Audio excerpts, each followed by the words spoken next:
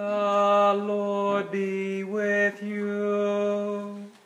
And with your spirit. A reading from the Holy Gospel according to Luke.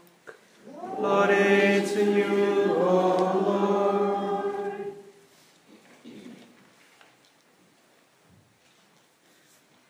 When the days were completed for their purification, according to the law of Moses, Mary and Joseph took Jesus up to Jerusalem to present him to the Lord. Just as it is written in the law of the Lord, every male that opens the womb shall be consecrated to the Lord, and to offer the sacrifice of a pair of turtle doves or 2 young pigeons, in acceptance with the dictate in the law of the Lord.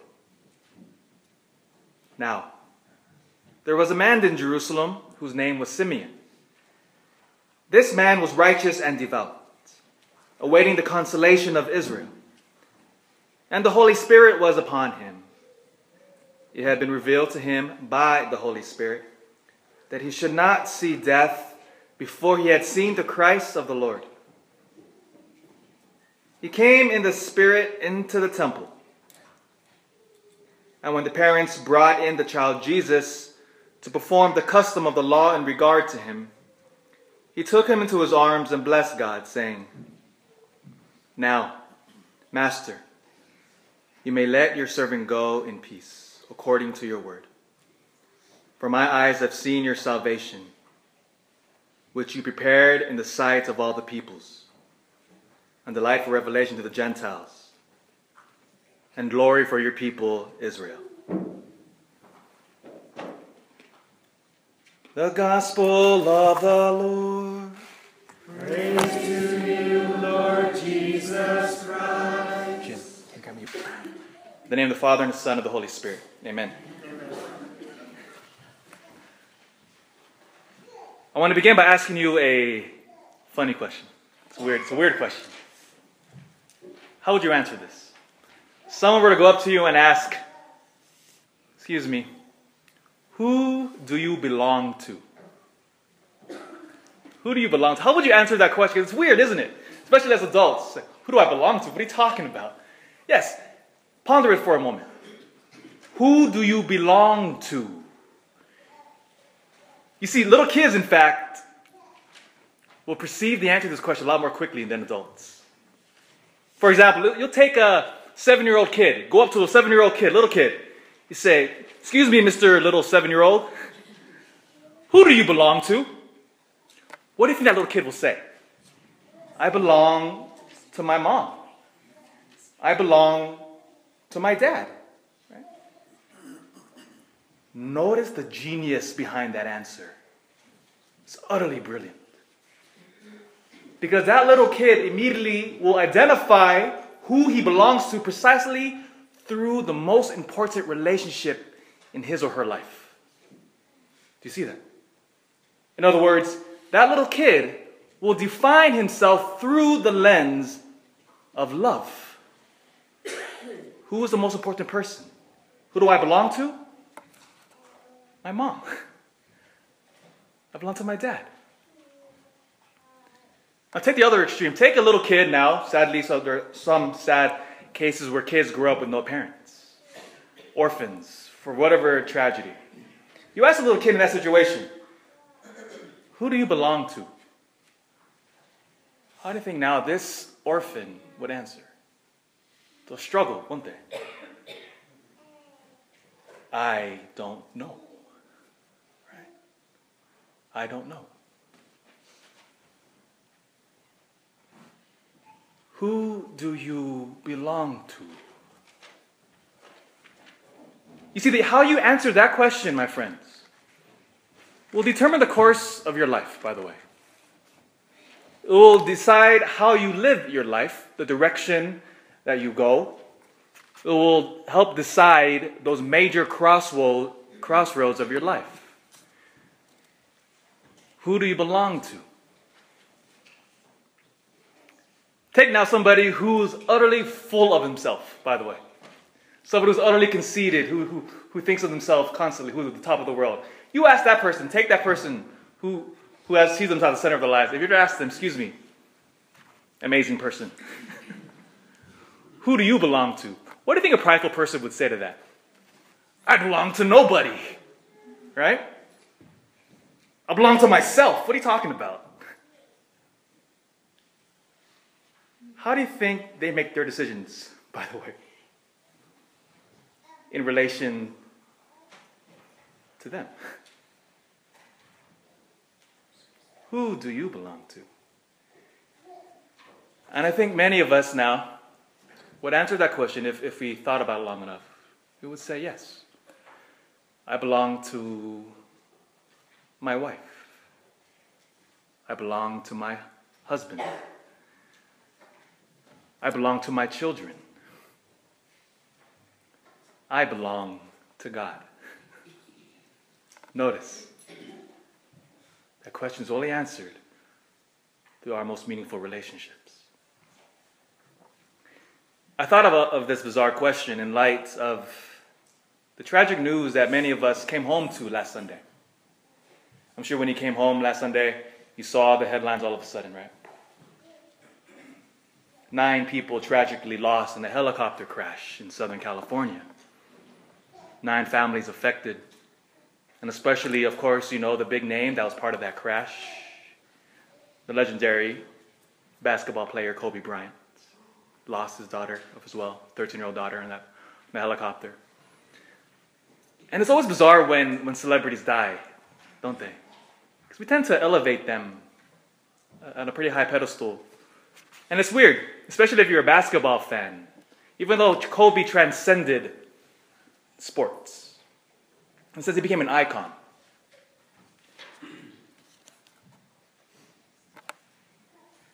And amazingly, it's weird.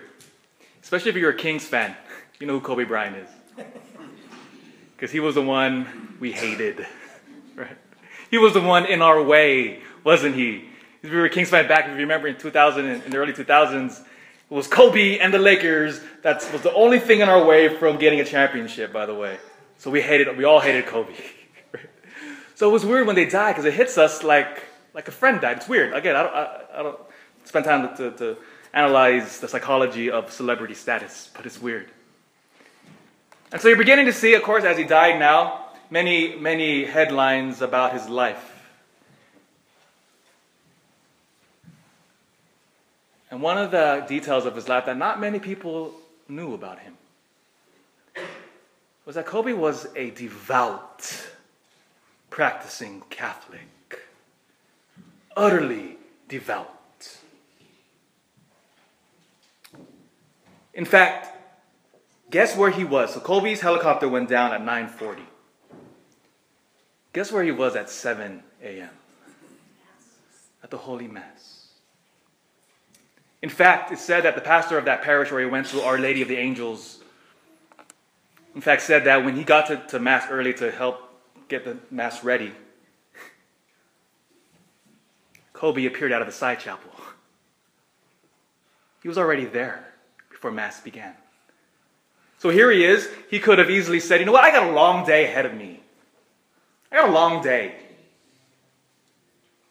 I'll skip Mass today. Huh? Right. Because many things occupy our days, packed with good things. He could have easily said that. No. He got up early and he went to Mass.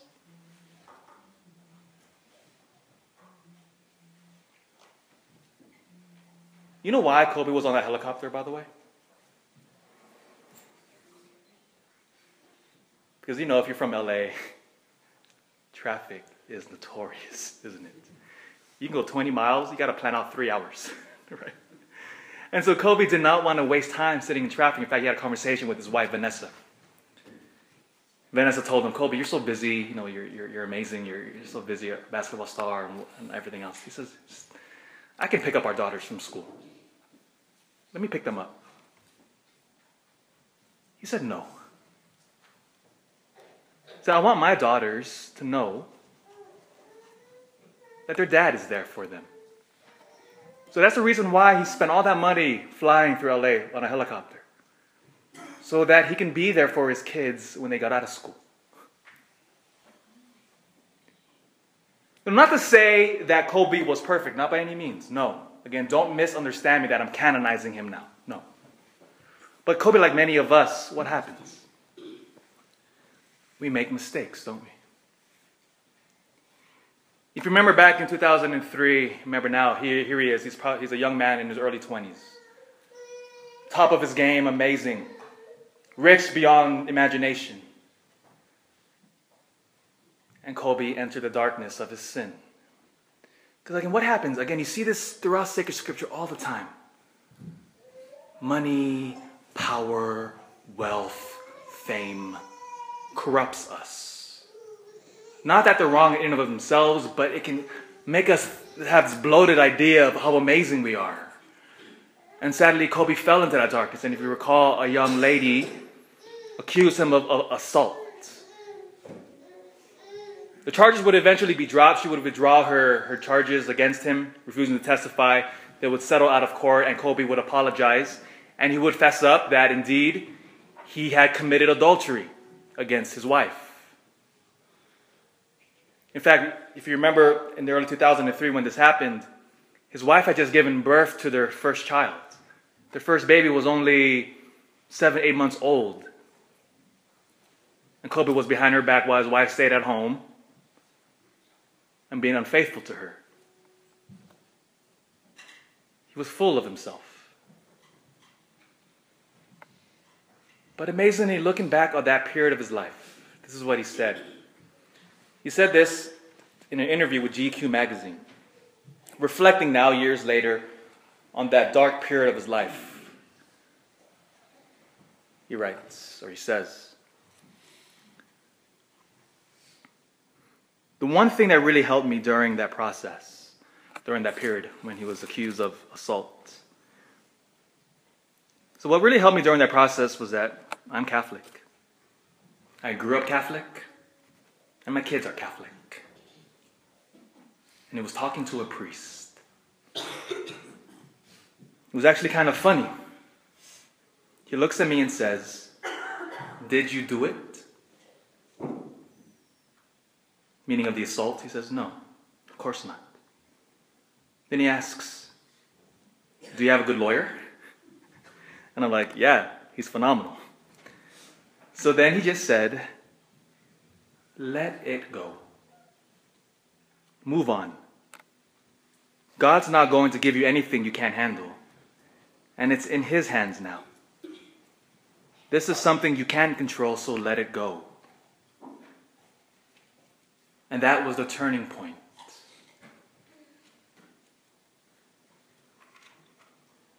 In the midst of his darkness now, when Kobe forgot whom he belonged to, the light of Christ entered into his darkness. From that moment on, he would strive to become a man of faith and a man of family. Faith and family. In fact, it is said that when Kobe would travel during his games throughout the world, it said that as the other young players would go out in the city, these basketball players, when they go to different cities, they go out and party, right? Not him. Not anymore. He stayed home. He stayed back in the hotel room playing video games. Because he knew if he went out there, it would be a source of temptation for him. He remembered who he belonged to. You see, I bring all of this up precisely on this feast of the presentation of the Lord. When Christ now, as we carry the candle of Jesus into the darkness of a church or a building, represents God returning. Why is that important in the temple? Think back now. In the book of Ezekiel, written in the 6th century, in the book of the prophet Ezekiel, it said that the presence of the Lord in the holy temple of Jerusalem left. It left the temple. Why? Because Israel was unfaithful because of their sin. You see, what was constantly always a temptation for them was that, so Israel, here they have a relationship with God, they have the Holy Temple. They would see their other neighbors, right?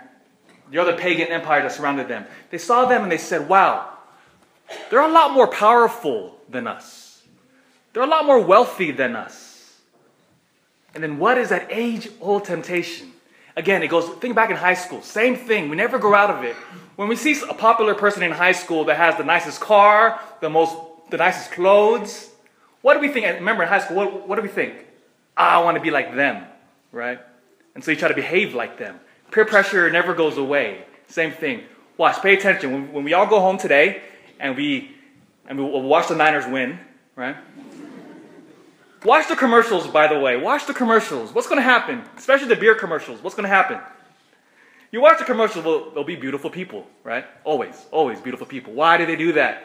It's so that when we can look at these beautiful people, we say, see what's happening psychologically within us?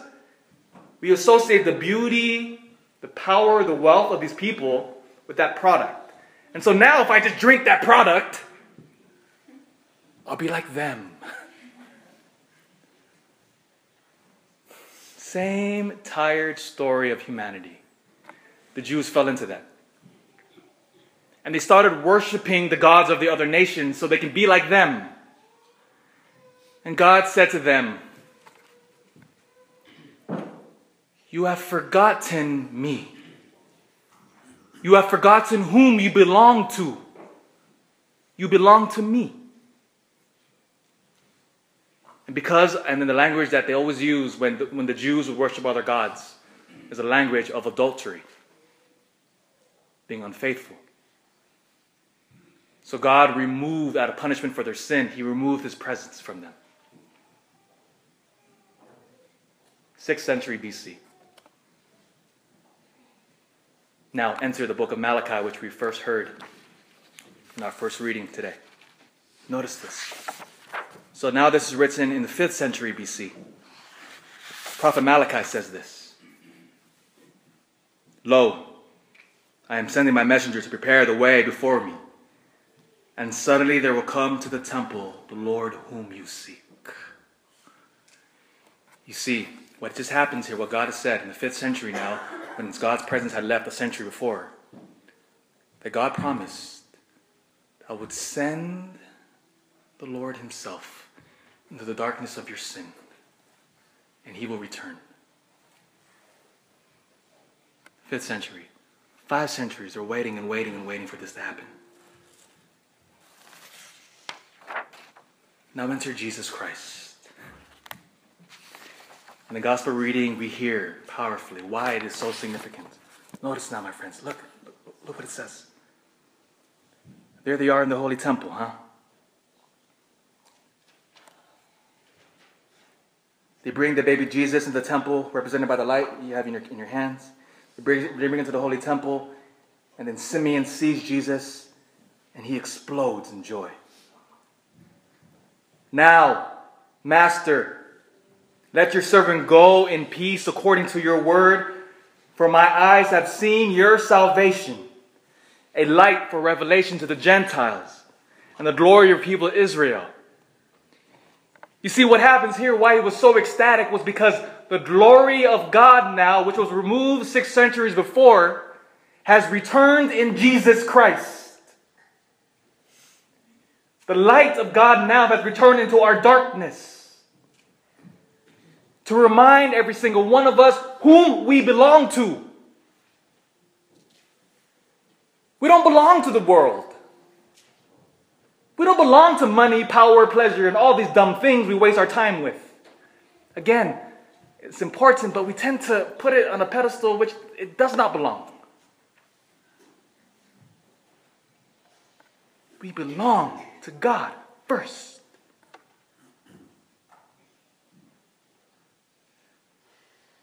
Christ leads us. The last game that Kobe played was on April 13th, 2013. It was against the Utah Jazz.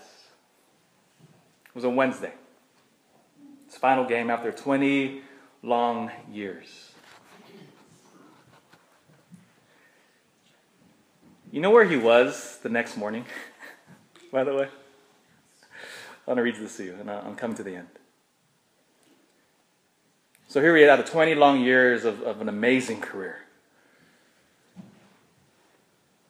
ESPN reports, on the morning after he ended his legendary career, having just scored a staggering 60 points in his final NBA game the night before, he did not sleep in, or rest, or even work out. Kobe Bryant woke up bright and early and simply went to church. Thursday morning, he went to daily mass.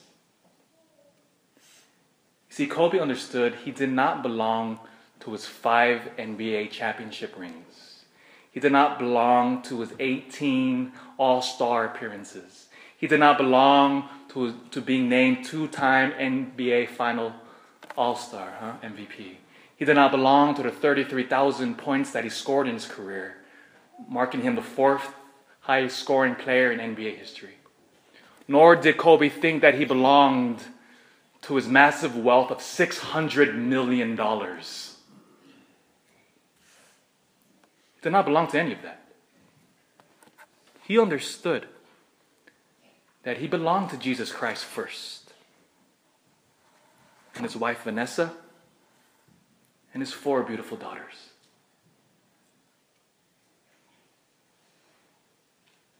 We belong to God and our families first. In the name of the Father, and the Son, and the Holy Spirit.